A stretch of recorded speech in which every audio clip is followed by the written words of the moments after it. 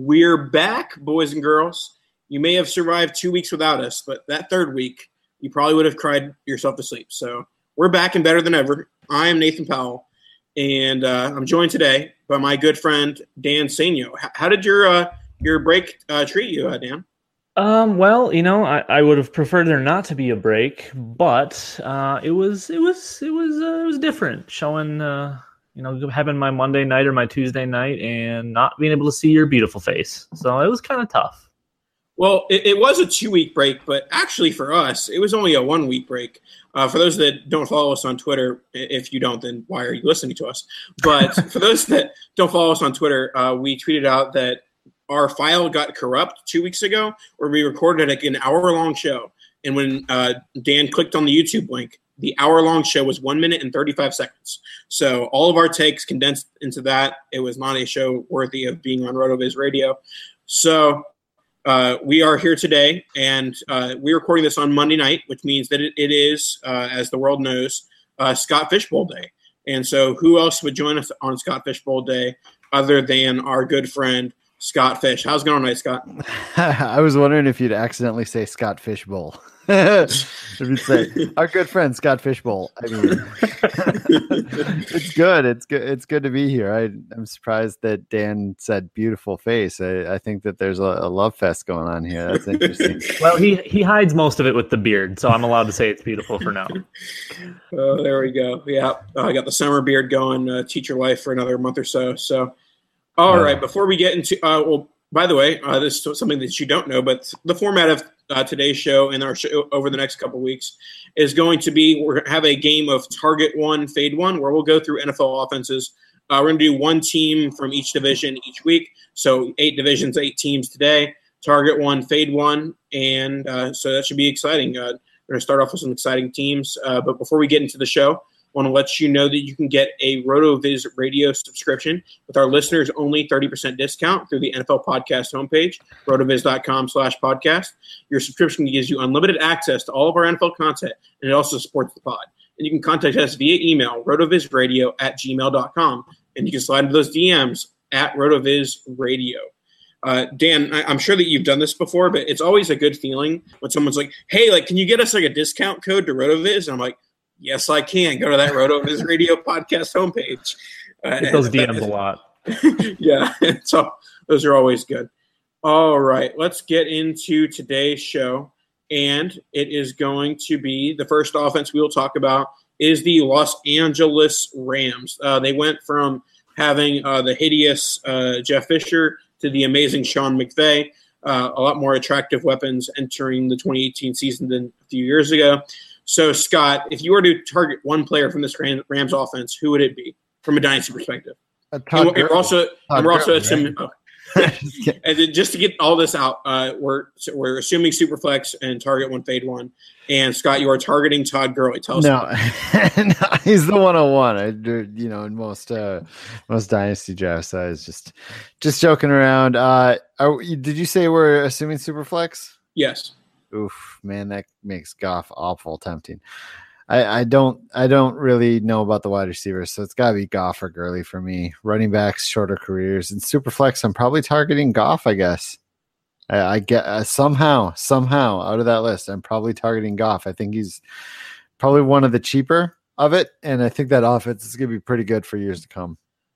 Yeah, and I think that for a guy who had a breakout season, his ADP hasn't really skyrocketed because he did have an absolutely terrible rookie year, and then he absolutely reverses that by having a great sophomore year. And yes, obviously he's more expensive than he was 12 months ago, but he's not really up there with the Watsons and the Carson Wentz or the younger guys that had huge 2017 seasons.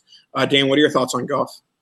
Yeah, I mean, with McVay and with all of those weapons now, Gurley to kind of throw the defense off and not really know what they're going to do, I think Goff is super attractive. We saw what he could do last year, and I think that maybe kind of, we don't want to say it's his floor because he performed extremely well, but I feel like there's still more that they can do with him.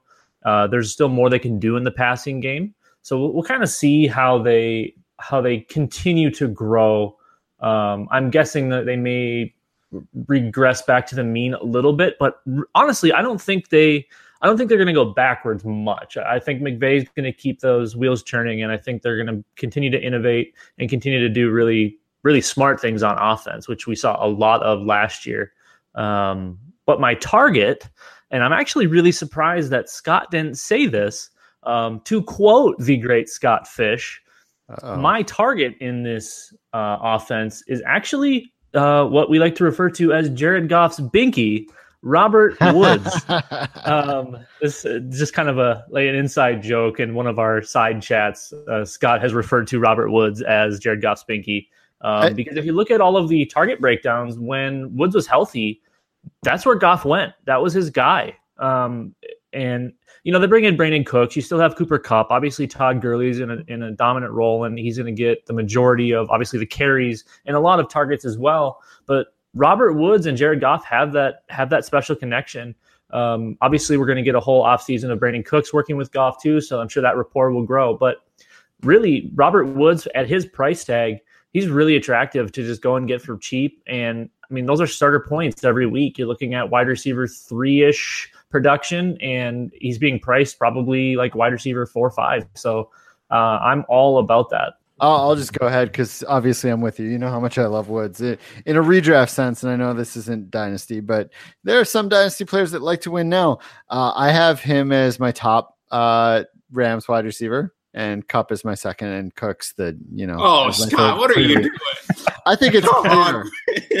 Hey, you know what? I thought I was on an island until I saw Mike Clay's projections also say the same thing, and Rich Rebar's, I believe, also say the same thing. And then I'm like, okay, now I don't feel as bad being on this island of it. All the film guys kind of agree, unless they change the way they set it up, because like Greg Cosell was mentioning how Goff does not look to that side of the field. That's like his last possible read and barely looks over there. And that's why Watkins only saw 78 targets or whatever. I think Cooks is going to be right in line for that, 75, 80 targets or whatever, and be the wide receiver 3 on that team. He's going to have some big games, but I don't think it's going to be consistent. And I like the other two. Yeah, so, Watkins, sorry to cut you off, Nathan. You were about to say it, but a lot of Watkins' targets, that was the hot read. That was hot routes. And those plays were designed specifically for him because they knew he was going to be open and they knew where to get it to him. I think Brandon Cooks is a better player, but I think they're going to build in a similar role. Like Scott was saying, I think those targets kind of translate over. He'll get a little bump. He'll probably take some off the top. Maybe Gurley doesn't get as many targets. Maybe Kupp, sticks in that 85 range, and Woods kind of sticks in that 95 range.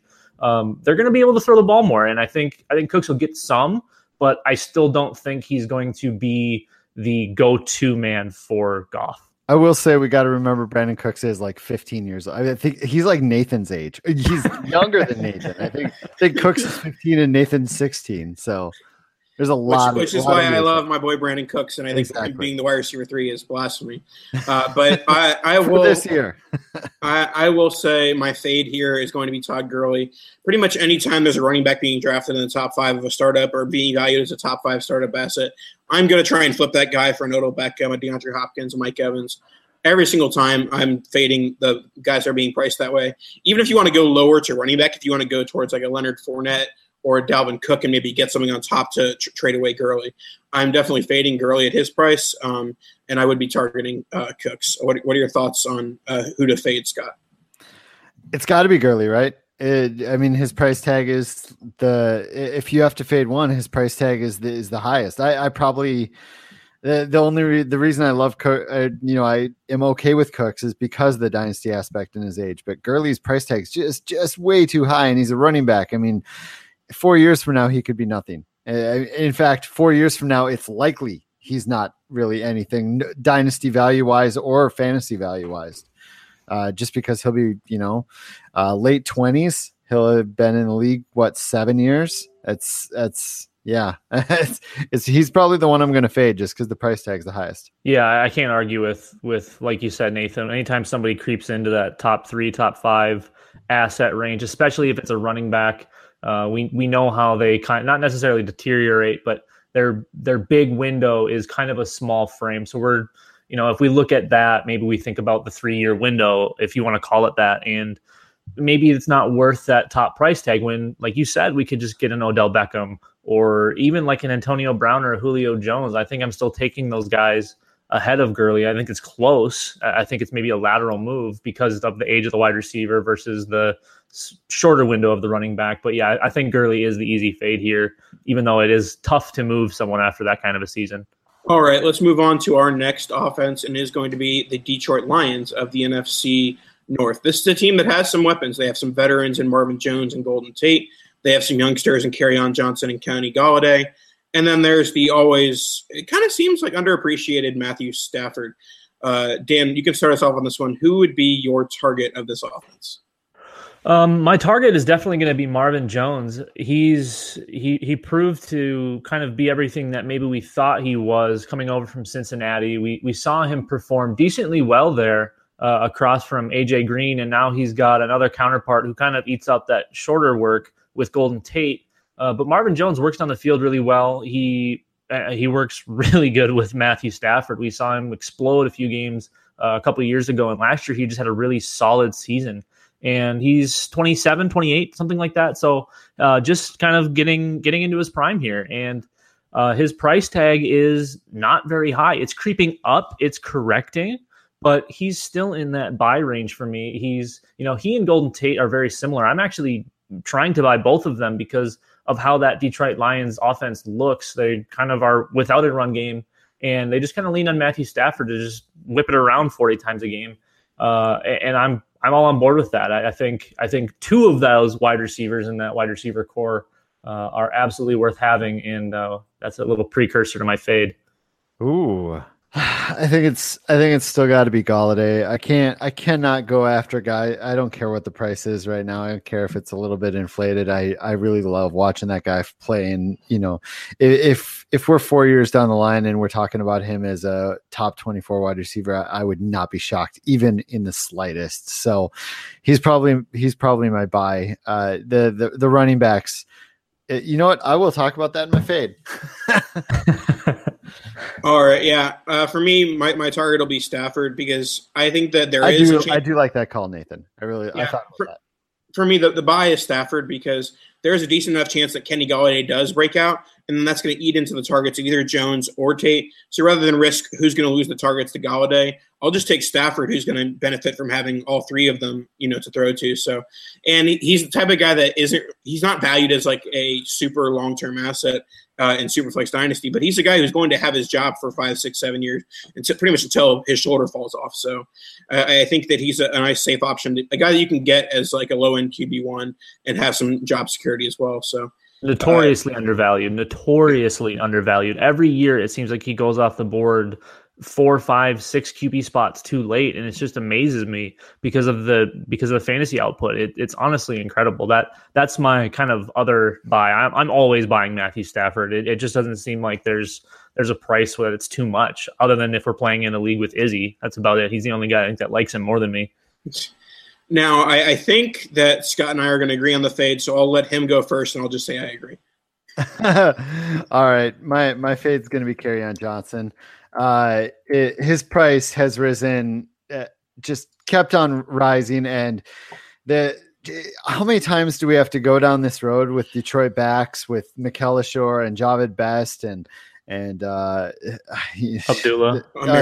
Abdullah, that I just can't trust them in what they try to do with this offense with Stafford at the helm. Stafford, like to Nathan's point, Stafford's been like a top 12 quarterback basically every year of his career. And I think that's part of what's been hurting the running backs.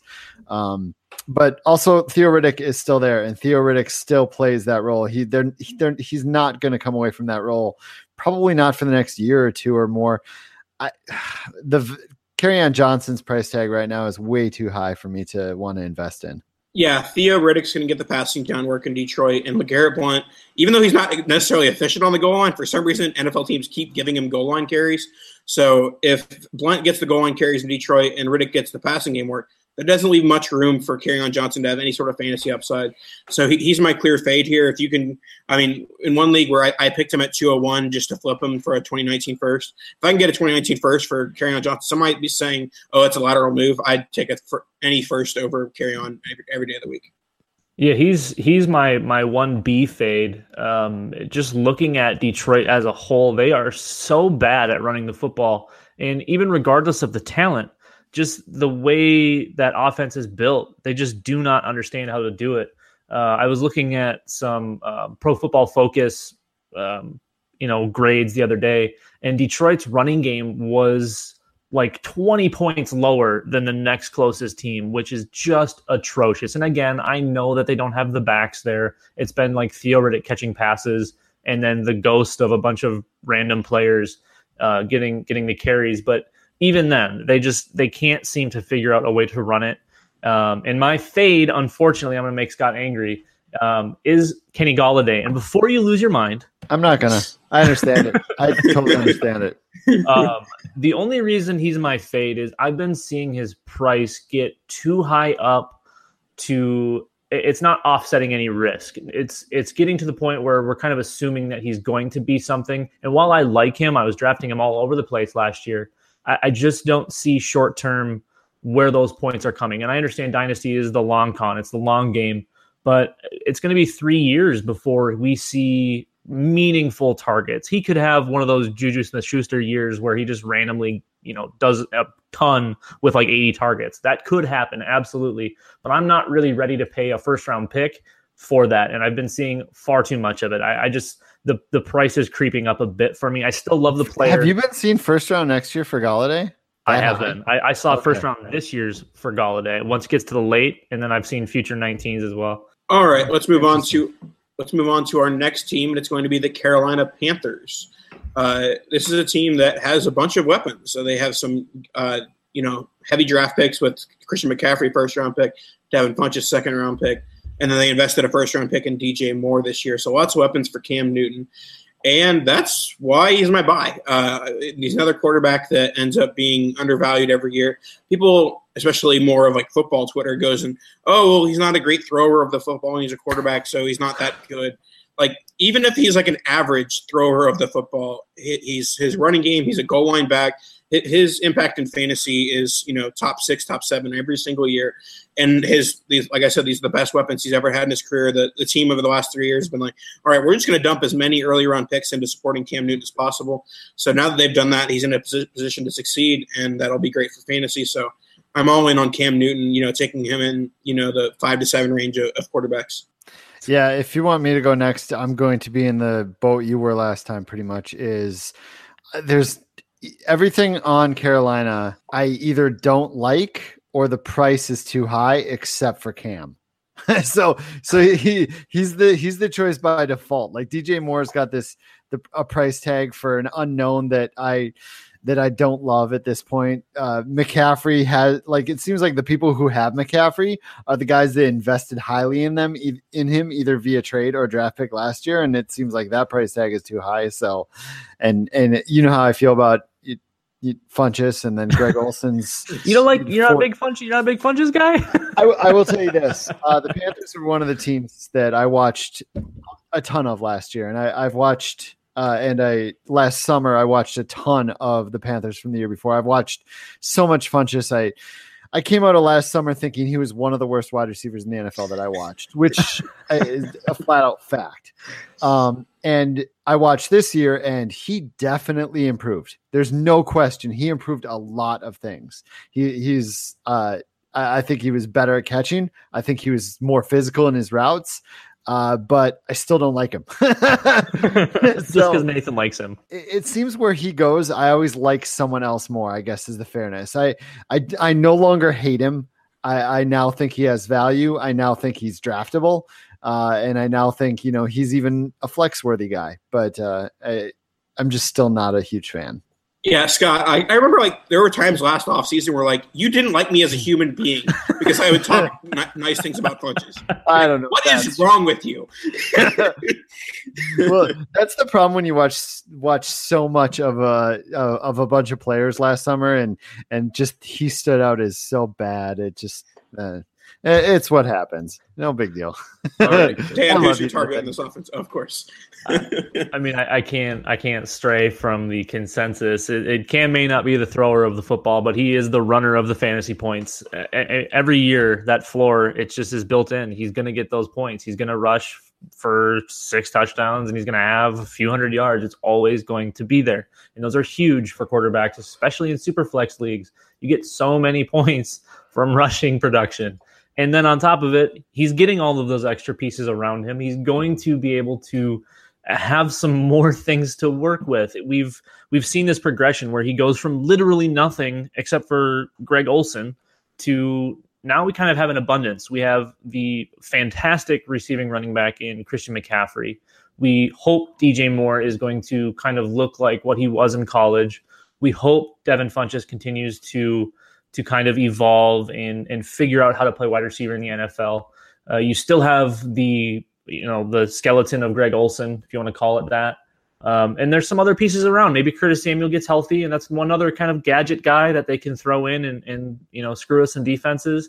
There's a lot of pieces there where Cam can just kind of go crazy and have his pick of the litter, and then if no one's open, he just takes off. Yeah, my fade in this offense, you talked about the body of Greg Olsen or whatever your phrasing was there.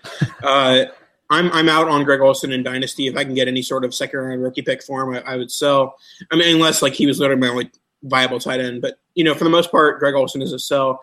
We've talked about on this podcast before. He has 1 foot in the football field, 1 foot in the broadcast booth. So I think that this is likely his last year. I know he has 2 years left on his deal, but I think he likely retires after the season. And, any player that's like that is never necessarily a buy in Dynasty. So, yeah, I'm out on Greg Olsen. I think that, even if he, plays this year and doesn't get hurt, I think he's a low-end tight end one. He doesn't get the target volume he did in years past because there are so many weapons around him, and it's not just, it's just the Greg Olsen show. Yeah.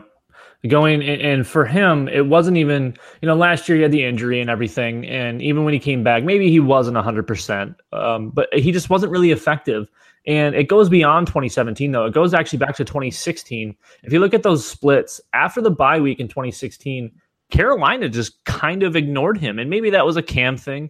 Maybe that was just game planning. But he was almost non-existent for the back half of the 2016 season. And I don't know if maybe that was his demeanor, if that was just them kind of like, hey, Greg's not, the same guy. Or I don't know. I don't want to speculate on all of those things.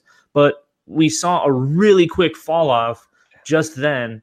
And again, maybe it was just he was injured or whatever. But ever since that point, he has not been the same producer that we originally saw and we were able to get for pretty darn cheap in Dynasty and big-time tight end points. So, yeah, I think Greg Olsen is definitely the easy fade here, aside from maybe DJ Moore, because like Scott said, his price tag is kind of getting up there. Oh, I don't know if I have a comment on that. If you want me to go to my fade instead on Carolina, it's probably also Greg Olsen. It's just there's a lot of tight ends out there. His price tag is, it's probably reasonable, but there's so many win now teams that it might not be. So he's probably the one that I'm avoiding the most, just because I don't think there's value after the season. All right, let's do our last NFC team, and that'll be the Philadelphia Eagles. This is a team, another young emerging offense, Carson Wentz at quarterback. And I'll actually we'll go a little backwards here, but I'm going to start with my fade just to, grind at Scott a little bit. My fade is Jay Ajayi. I think that even with his, he's not as expensive as he was this past offseason or, when he was with the Dolphins, but I don't see the Eagles heavily invested in him in his future. I think they'll involve Corey Clement a lot in this offense in 2018. And I think that the biggest advocates of Ajayi see him as a long-term workhorse back.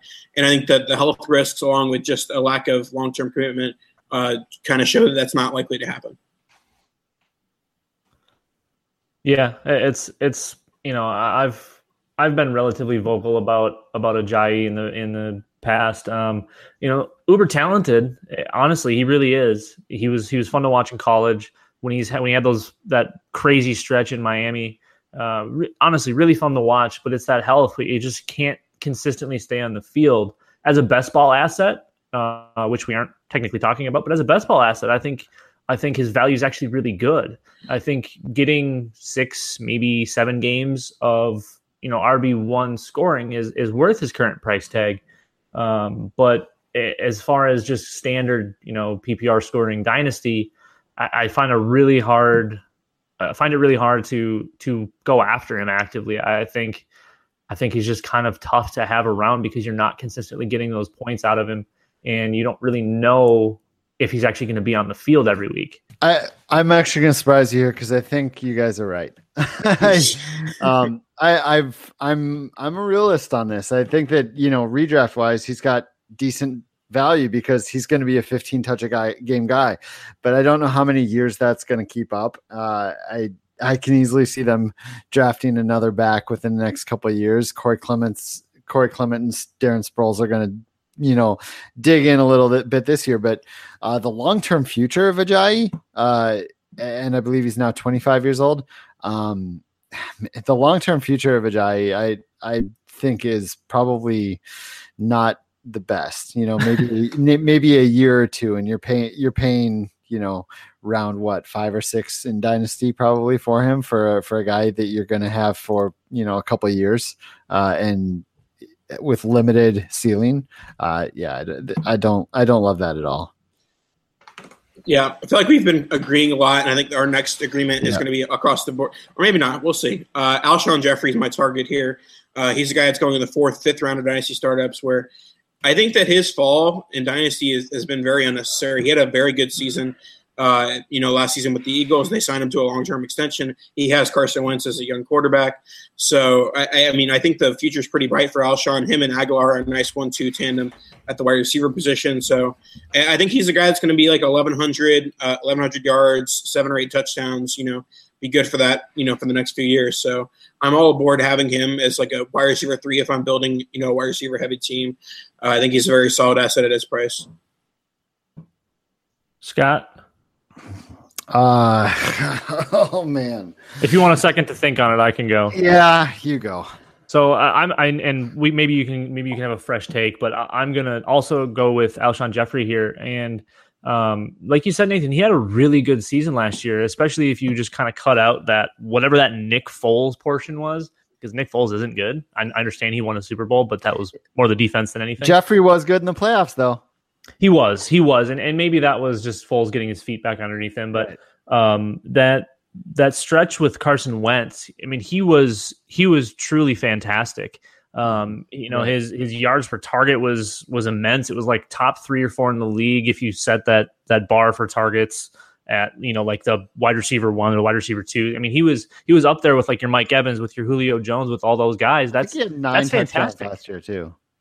What's that? I think he had 9 touchdowns last year too. Yeah, and the touchdowns are going to continue to be there, especially it's going to be a high-powered offense. Right, and if Wentz keeps working on that down the field ball, which we saw him, I mean, from rookie season to sophomore season, we saw him progress so dramatically throwing the ball down the field, and that's where Alshon excels. That's where he's big time.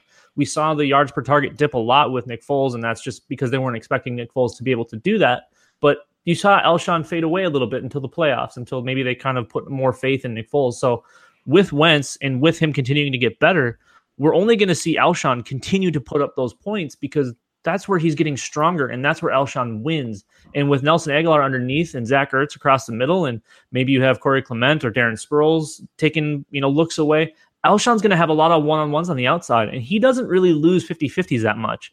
And he's solid at just getting open anyways, so he doesn't have to even worry about the 50-50s if he's just getting open. You know what? I mean, everything you said is fair. I think, and I've been a guy who has been very back and forth on Alshon Jeffrey because I liked him coming out when people were hating on him with the weight issues in North Carolina, and then I didn't like him with the injuries and the PEDs and whatnot. And now I kind of like him again. I think you're probably right. He's a pretty decent buy. I think he's the default answer here though, right? Like, you're not buying Clement because his price tag is actually pretty high for a backup running back. We're already fading Ajayi. I mean, Wentz is a top 5 quarterback. I mean, who else? Ertz, maybe? He's already a top 3 tight end. It's got to be Alshon. I have a direction for you to go. Okay. And it's not Ertz, but it's his heir apparent in Dallas Goedert. I think he he might have some Trey Burton type upside. And when Zach Ertz maybe kind of goes off into the abyss after maybe a second Super Bowl ring or something, I think Dallas Goedert's a really, really good tight end, and he's in a great place to excel. And tight ends get hurt. We're going to see him this year. We don't expect Zach Ertz to play 16. Maybe he plays 13. Maybe he plays 12. Whatever it happens to be, he's still going to be one of those top 5 tight ends. But we're going to get to see Dallas Goedert. So again, going back to previous players, as a best ball asset, Goedert is free at tight end. I mean, not free, but he's very inexpensive, especially in like a non-tight end premium format. But you're going to get games out of him, like we got games out of Trey Burton. In that offense, they're going to use that position. Mm-hmm. I can see that. I can see that angle. I can definitely see that angle. And Ertz gets hurt. He's immediately a huge value. Are you thinking Goddard's price tag is suppressed a little bit at this point because of Ertz? Yeah, so that makes him a value. Definitely, because he's stuck behind him, and everyone's like, "Oh, they have Zach Ertz; they're not going to use him." But again, the tight ends always get hurt. That's the nature of the beast. So we're going to see him, and I think the first time we see him, his value is going to skyrocket because I think he's a very good player. Well, tight ends do get hurt, but you know what doesn't hurt? Playing at my FFPC. Let me tell you about our friends at the Fantasy Football Players Championship, the home of season-long high-stakes fantasy football. The fantasy draft season is heating up, and the FFPC has a format to suit interest and budget. Whether you like best ball or superflex or classic managed leagues, there are drafts daily with entry fees starting at just $35. Jump into a slow or a live draft today. If you like Dynasty, the FFPC has almost 200 active Dynasty leagues with entry fees starting at $77 and going up to $2,500. And here's something incredible. Not a single Dynasty league has folded in 8 years. New Dynasty leagues are forming right now with startup drafts launching on a regular basis. Don't miss the MyFFPC experience. Go to myffpc.com. That's myffpc.com, the home of season-long high-stakes fantasy football. What an incredible segue. I'm impressed. Everyone, all of you listening, give Nathan a round of applause. What an incredible segue. All right. Well, let's segue into our AFC teams. And let's try and get these a little quickly because I know Scott has to, take a nap. Oh, no. That'd be nice, though. All right. Let's start with the Super Bowl runner-up, and that's the New England Patriots. Obviously, as always, they have a bevy of fantasy assets, plenty of hot takes to go around on all of them. We will start with the buys. Scott, who's your buy in the Patriots offense? I really should have prepped for this show, like even an ounce. That might have helped. Oh, man. Like I'm so tempted just to say Brady because I feel like people are to the point where they're just his price has gotten so low.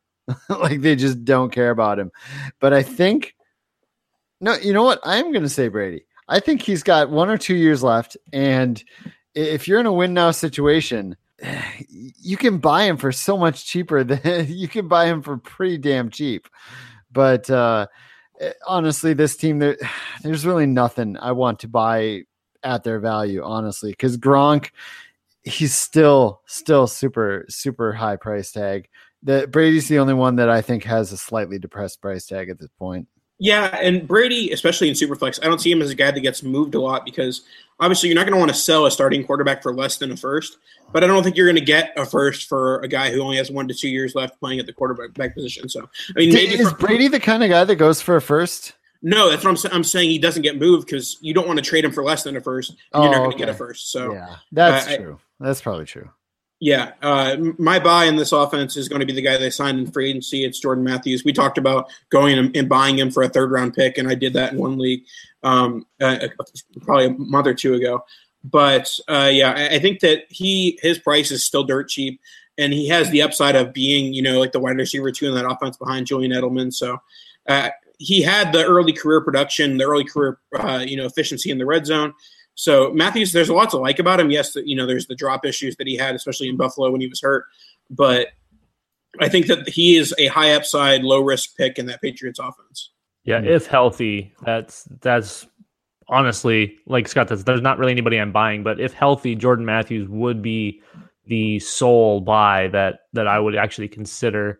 Maybe a second player, kind of like an end of roster type in James White, because he still is on that decent contract, and he's getting a good share of targets. And without Julian Edelman right away in the season here, we could see James White have himself a little bit of success. I think he takes that role decently well, and I think he's more than capable. I don't know about between the tackles, but as a receiver, he's strong. I mean, he's a really good player. And I think he's really the only guy that consistently gets those touches. We saw Deion Lewis last year get a nice load, but he's gone. Obviously, they bring in Sony Michel, but we know what James White is. We know what Rex Burkhead is. We still don't know what Sony Michel is going to be. Obviously, we hope that he's going to be what he was at Georgia, but James White's going to have an effect on that offense. All right, Scott, who would be your? It sounds like it might be multiple people in this offense, but who would be your top fade, top sell in this offense? Well, it's got to be Tom Brady, right? I'm just kidding. It's probably Edelman. He's still going, top 36 wide receiver range, even with the suspension. I think he's got an okay year ahead of him, potentially points per game wise with the 12 that he's going to play, but he's 32 coming off an ACL. And I just don't love that. I realize he might have a year left, but he's not like where Brady, I think, has a year or two left, and I can trust in his production. Edelman, I would not be shocked if this is the year he like Roddy White's it, so you can't really pay me to take Edelman at his current price. I'll take him, just not at his current price. That seems fair. I think my fade is literally everyone except for potentially Jordan Matthews and potentially James White, obviously both depending on price. But I have no interest in having any Patriot unless I already own Tom Brady, because I'm not going to sell him because I'm not going to get his value. So deal with it. Yeah, and my fade, as always, kind of like the top 5 running back discussion, I'm not going to ever really pay top 5 prices for a tight end, especially one that has back issues and has flirted with retirement over the last 24 months. So I'm going to fade Rob Gronkowski, and if I can get a third or fourth round wide receiver in exchange, a third or fourth round running back, that's a move I'm going to make every single day of the week. All right, let's move on to our next offense, and it's going to be the Oakland Raiders. The Oakland Raiders. I'm going to start us off with the buy. My buy is going to be Amari Cooper. He's kind of slid into that mid-late second round of startup range where, this is one of the better wide receiver prospects we've seen in recent years, especially with kind of a drought recently. And yes, he had a down year in 2017, but I think a full bounce back is coming with a bevy of targets in 2018. I don't trust Jordy Nelson to get enough targets to where it really hurts Amari Cooper. I think he'll get the same amount or less than Crabtree got. So I think Cooper has some positive touchdown regression and just some positive, he's going to play better with Derek Carr, hopefully playing better than he did in 2017. Derek Carr would have to be good in order to get better. Oh, well, man, I don't really love this, but I think it might be Derek Carr just because that's how people feel about him. They hate him so much. And I think he's a franchise quarterback and he has such depressed value right now that I will take that franchise quarterback at that value and hope he becomes better and hope they add players, with Amari Cooper, give him more weapons. But the problem is I don't trust John Gruden at all. So I don't want to buy anyone on this team, especially for their current prices. But if you are forcing me, I guess maybe Derek Carr, because he is going to be their starter and a super flex starter for years to come. Yeah, Oakland was atrocious last year. They were just kind of all around really bad, and Derek Carr wasn't great. I don't see him in the same light that you see him, Scott. I think he's fine. I think he's average, which gets you by. I mean, maybe that is a franchise quarterback now. I mean, we've seen Joe Flacco play for way too long, so there's that. And I don't think he's that bad. But yeah, they were so bad last year, just all around the board. Running back was bad. Wide receiver was bad. I think the one bright light, and he didn't play that great, but my buy here is Jared Cook. He's basically free at this point, and in just a wasteland of a position, you can use Jared Cook. He's startable weekly. Maybe he ends up as a high end tight end 2 or low end tight end 1. I don't see why you go and spend on one of these high end guys when you can get someone like Jared Cook, like I said, for basically nothing. So I think if anything's my buy, he's going to be my buy here. All right, I'll continue on with my fade, and it's going to be, like I kind of hinted at it earlier, but it's Jordy Nelson. Had the worst yards per reception of his career at 9.1 last year. Obviously, the worst season of his career, and so I think he's over the hill. I don't think that he's going to be reliable. You don't cut him for Jimmy Graham if you think he's going to be anything in the future. So that's what the Packers did, and the Raiders, who've been acquiring all the oldest talent in the world, added Jordy Nelson. So I think that the offense is going to funnel through Dan's Target and Cook, and of course Amari Cooper. So I think that those two are the targets here, and Nelson is the clear fade. What are your thoughts on Nelson, Scott? Nelson's got to be the fade, right? Like I think there is a large range of outcomes for Jordy Nelson, but I think the highest percentage shot is that Jordy Nelson is what he was because of the chemistry with Aaron Rodgers. That was a huge thing. And if Derek Carr is as bad as Dan thinks he is, and John Gruden is as bad as I think he is, and that running game is as bad as I think it's going to be, and if Amari Cooper is as good as you think and takes all those targets, Jordy Nelson could be pretty dang terrible too, worth 0 next year. So he's got to be the fade. Yeah, honestly, that's because he is still relatively speaking, he's priced relatively high. So I don't love anything here. Jared Cook, because of his price, he's free, so I'm buying there. But the fades, it's a lot like New England. I'm kind of just fading everyone because I don't love any of these guys, and I like Amari Cooper. His price is a little depressed now. But yeah, I think I'm just kind of fading Oakland. Maybe Doug Martin would be great. Who knows? Oh, wow. Well, Doug Martin does have a 1,400-yard season every other year, right? And he does. He's due for one this year, right? So, yeah, I don't think that's happening. But let's go to the Houston Texans, another young emerging offense. I feel like I stuck all the young offenses in this episode. So I'll start us off with my buy, and that's going to be Deshaun Watson. I think that this is just a case of, yes, some people could consider him overvalued because he's being drafted as a top 5 quarterback. But for me in Superflex, I'm all about buying guys that I see as, very long-term starters. I see Watson as a guy that could have a job for 8 to 10 years, and that's just so invaluable in Superflex. If you've ever lost a starter due to injury, retirement, whatever it may be, filling that hole is so dang hard that you have to value the longevity. That's what she said. I knew you were going to say that. Jesus. So, yeah, yes, he's expensive, but I think that the fact that he's going to be a long-term fantasy starter makes him worth that price. Yeah, dig me some Deshaun Watson. I think everything here, as far as like the big names, Deshaun Watson, DeAndre Hopkins, even someone like Will Fuller, I think they're probably priced at or at least very near their ceiling. And I'm a big DeAndre Hopkins guy, but I think my buy, because of the price tag, is Lamar Miller. We're looking at high-end RB2 fantasy output.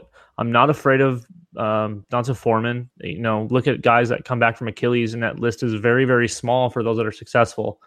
And he's just like, everyone's like, yep, we're done with him. Just throw him in the garbage. I don't see that at all. I think he's going to have another strong season. Maybe he's a plotter. Maybe he's not very efficient. He's still going to get the ball, and he's still going to put up decent fantasy points because of the number of touches he gets. He gets a decent number of targets. He gets a decent number of carries. So I think because of his price tag, it's really hard to look past him. And especially if you're contending, he's an easy add, really, in a growing offense and a team that should be, again, leaps and bounds better, assuming Deshaun Watson stays healthy. That's only going to help Lamar Miller and his fantasy output. So I think that's the easy buy for me here. Yeah, the buy for me here is probably going to be a little surprising considering his price tag. It's going to be DeAndre Hopkins, and I'm right with Nathan on the Deshaun Watson thing. I think when you buy a guy like DeAndre Hopkins, even though you're paying premium this year, I don't think you're going to regret it 5-6 years from now when he's, a top 10 wide receiver for all of those years. Like whatever price tag he garners right now, it's going to feel like a hit now, but you're going to feel in the future like it was worth it. I've made those moves a few times, and I've almost never regretted them for those top guys that just stay up there. And I think Hopkins is going to be that. I mean, Hopkins, he's 25, 26 now, 26. I think he's got, a good 4, 5, 6 years of like top 12 wide receiver production. I'm still buying him at his price. Yeah, and my fade in this offense is going to be, Dan mentioned the injury, it's Deontay Foreman. There's very limited success coming back from an Achilles injury. But not only that, there's no reaction to the fact that he tore his Achilles. He's being drafted in the 7th, 8th round of startups, which I think is absolutely bananas. As a guy like, I think you went in the 4th round of the NFL draft. If this guy was a first-round pick, okay, I understand. Okay, let's not give up on a guy after one injury. But it's not like he was a great prospect. He was just an okay guy that was seen as, okay, this guy's going to be an RB2 in an NFL offense. So I think people's hate for Lamar Miller is seeping into Deontay Foreman's price, where like they just assume Miller's bad, so that means Foreman's good. No, Miller can be just okay, and that's never going to mean Foreman's good. People wanted Foreman to be Ricky Williams so badly. They wanted it so badly. And it's just not going to happen. I think that's the easy sell here. I don't want to drag it out. I just the Achilles, the draft capital. I mean, it's an easy pass. Can I just fade both running backs because sure. I dislike them both so much. You can do whatever you want, Scott. You already mentioned the Achilles injury, and I mean there's room for a running back to be very good in this offense with Deshaun Watson and with that offense opening things up for him. And I can't wait to find out who the Texans draft next year that's going to be. So Damien Harris, David Montgomery.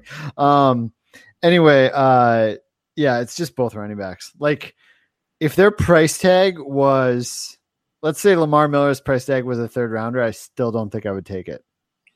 How terrible is that? That's a bit aggressive, Scott. Like I think there's an outside shot. Alfred Blue takes half his carries. Oh, for the love of God. Lamar Miller's so. All right, Nathan, end the call. We got to get him out of here. I don't care how much money he gives to charity. Get this guy out of here. All right, let's end the show. Any of their running backs. Let's end the show with, this is the team, Scott, I know you're an avid listener. We talk about the Browns every single episode of the Dynasty Tradecast. One way or another, it has to happen. So this is the episode where we talk about the Browns once again. There are so many guys I would want to buy in this offense, so I'll start with my sell just to make things more interesting. My sell, dare say Corey Coleman? No, absolutely not. My sell is going to be Josh Gordon.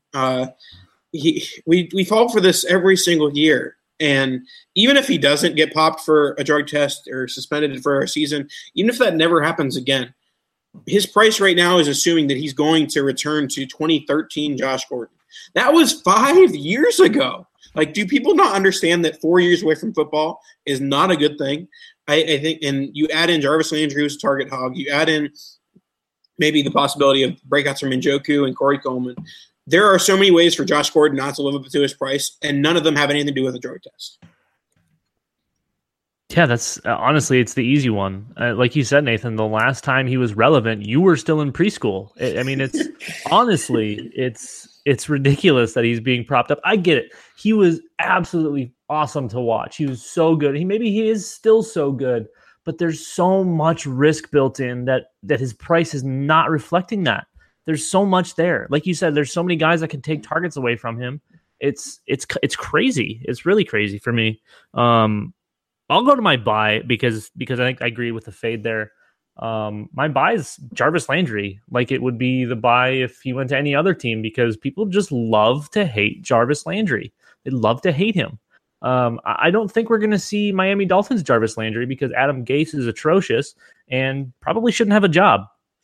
I think we see somebody that is an actual wide receiver and gets to run real routes and gets to play the actual position rather than being a glorified running back because your offense is atrocious.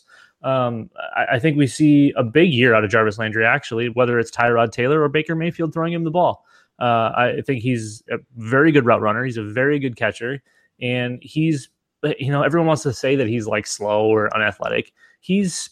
We watch him break away from people every game. We watch him run, perfect routes and explode out of them. I don't get the hate. It's just his usage was crap, and that's Miami's fault. I'm not blaming that on Jarvis. And if I'm wrong, I'm wrong, and I'll eat those words. But I see a big year from Jarvis Landry and an efficient year. Man, it's weird to hear you say something like his usage was bad when he was used in such a way that landed him a ton of catches and yards and touchdowns. Well, no, it's bad in a football sense that they didn't use him. Can I ask you this? What are the chances they used him the best they could? Like that's his talent and skill level that we don't realize. You set the line, and I will bet every dollar I have. Oh man, yeah, he did what they asked of him. That's true. Right. Yep. I think that you guys are fair on Josh Gordon. I still have this hopefulness there. And I think that this might be finally the year that he could, come back. I'm not saying like top 24 or whatever that he's going in, but I think I 100% agree with you because of his price tag. I'm not buying, right? But I'm also probably not selling just because I want to hold on and see what's there. And if he does anything, his price rocket will just cement, and you can actually get better, I think. But he's the one I'm not buying. You're absolutely right. The one I would be buying, I suppose, would be God. I hate this question because I'm not buying. I hate this. Are you the one person in the fantasy industry not buying all the Browns? All of them. Well, you go and buy all of them. That's the problem. All their prices are so high. Like, I mean, if it was redraft, I'd say maybe Tyrod Taylor. He's a late round dart throw that's probably going to start most of the games. But in Dynasty, I guess it's got to be Landry. Like, I'm not a Coleman fan. No, you know what? It's probably Njoku. I think Njoku is probably the guy that I would be buying out of that. I think his price is probably in that bottom half of the top 12 in Dynasty right now. And I think he has every chance to be, a top 12 tight end for 10 years. So I think it'll be Njoku. It's a good take. Yeah. Hashtag good take. Like we've talked about, I like all the Browns pretty much, but I think that the sneakiest and the best buy right now is Tyrod Taylor in Dynasty. And that's for the reason that I don't think this is his last NFL job. The bottom tier, the 25 to 32 ranked quarterbacks in the NFL are so bad year in and year out that Tyrod Taylor should always have a starting job. Yes, it's going to be his last year starting in Cleveland if it even, goes a full year, which it won't. But I think he gets a starting job somewhere else next year. And I think he's talented enough to where he's going to be, a mid QB2 in fantasy at worst. So he's got the rushing upside. And so basically a lot of the Dynasty market is valuing Tyrod Taylor as if this is his last starting job. I got him for free from Dan and Capitalist Pigs. I was happy with that. But yeah, so buy Tyrod Taylor on the hopes that this isn't his last job, and I think that could be some nice upside there. Okay. I don't remember that trade, but I know I won it. Here's the trade, everybody. It was Mariota for Duke, Alshon, and Tyrod. Oh, easy win. Easy W. I have so much depth in that league. I could have given you 2 more players. Alrighty, let's wrap up the show. Obviously, this is Scott Fishbowl week, so thank you so much for coming on, Scott. I saw you tweeted out the number of fantasy carries. Is it like 28,000 right now? Yeah, in fact, there's a SFB podathon going on right now. The Falafel House is doing 24 hours straight. Those 3 boys are going to be up for 24 straight hours having guests on, and they've already raised over 2,000, so we are over 30,000. Oh, yes. Yeah, that's so awesome, Scott. Yeah. Everything you do for the community and all the community for supporting this awesome endeavor. And, of course, just the awesomeness of Scott Fishbowl. How much did you hate having to say that? I'm just kidding. You didn't have to say that. Yeah, no, it's always a lot of fun, and everyone has a lot of fun in it. So, Dan, any last words for tonight? No, just like Nathan said, thank you, man. I mean, I know you don't like to take every ounce of credit for it, and I know it can be tough sometimes, man. But the community you do so much. You really do so much, and we love you for it. We appreciate every last bit of it. I still got to get this title belt down so you can see it, so you can hold it, man. It's glorious. See, I got my title reference in there too, as I was thanking Scott for being like the greatest person on the planet. I do have to see that belt. I have not seen it yet. That's awesome. Yeah. So yeah, thanks guys. I appreciate it. I'm trying to be better at accepting compliments. It's not something I'm very good at, but thanks. It's a fun tournament. I'm glad that people like it. I'm glad that people, support the charity, and the message gets out there to, just, if you're in a league, take one of your entry fees, put it towards charity. Your whole league can get behind it. Have the winner pick the charity, whatever. We can make a big difference out there. That is for sure. All right, that'll do it for today's show. I forgot to mention it at the top. Eric wasn't here because he's frolicking somewhere in Rome on his anniversary. So we miss you, Eric. I think he'll be back in a couple weeks. So until then, it'll be me, Dan, and whatever guest we ask 20 minutes before the show starts. Right, Dan?